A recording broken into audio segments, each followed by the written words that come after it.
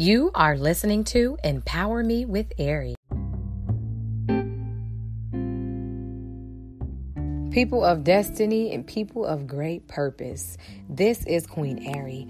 I'm on here just to remind you to allow your soul to heal.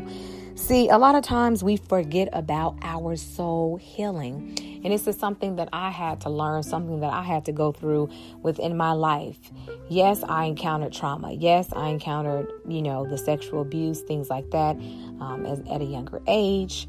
And that affected my soul. Your soul comprises of your mind, will, and your emotions. And sometimes when we go through traumatic situations, disappointments, whatever it may be, our emotions become even more unstable. Honestly, today, you can't solely go based off of your emotions because you will be led to chaos. You know why? Because emotions change often. That's why it's so important to be led by wisdom and by, most importantly, the wisdom of God. And so it's time for soul healing. And, when you go through situations, you have to make sure that you're taking the time to have your soul restored. The Bible talks about in Psalms chapter 23, it talks about when David was saying, restore my soul. And he was saying that for a reason because he was constantly going through some things. But you have to understand that even though he was facing challenges, God constantly reminded him of his faithfulness. And so we have to take a moment to allow our soul to heal. Allow the way that you think, your perspective to be fixed. Allow God to put his healing salve on your soul.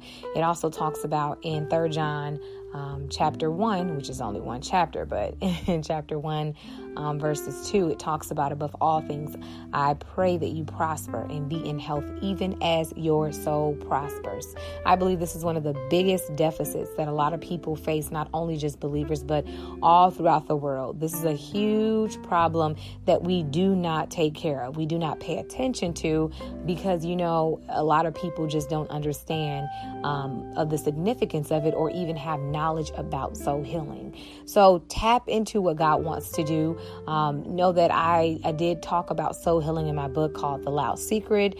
I published it previously a few years ago. I published the book, but it is relevant for today. It's relevant for every day.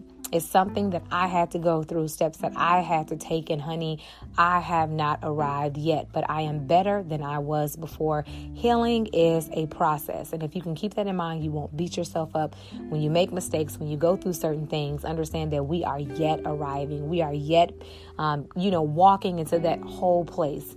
And so go ahead, grab the book. It's on Amazon. It's called The Loud Secret.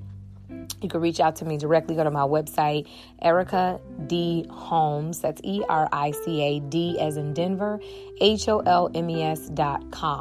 And you can also get my book through my website as well. So let's do everything that we can to become a better us because we are needed during this time. But we have to do what's necessary to remain whole. Love you guys. Remember to renew your mind. It is the gold mine.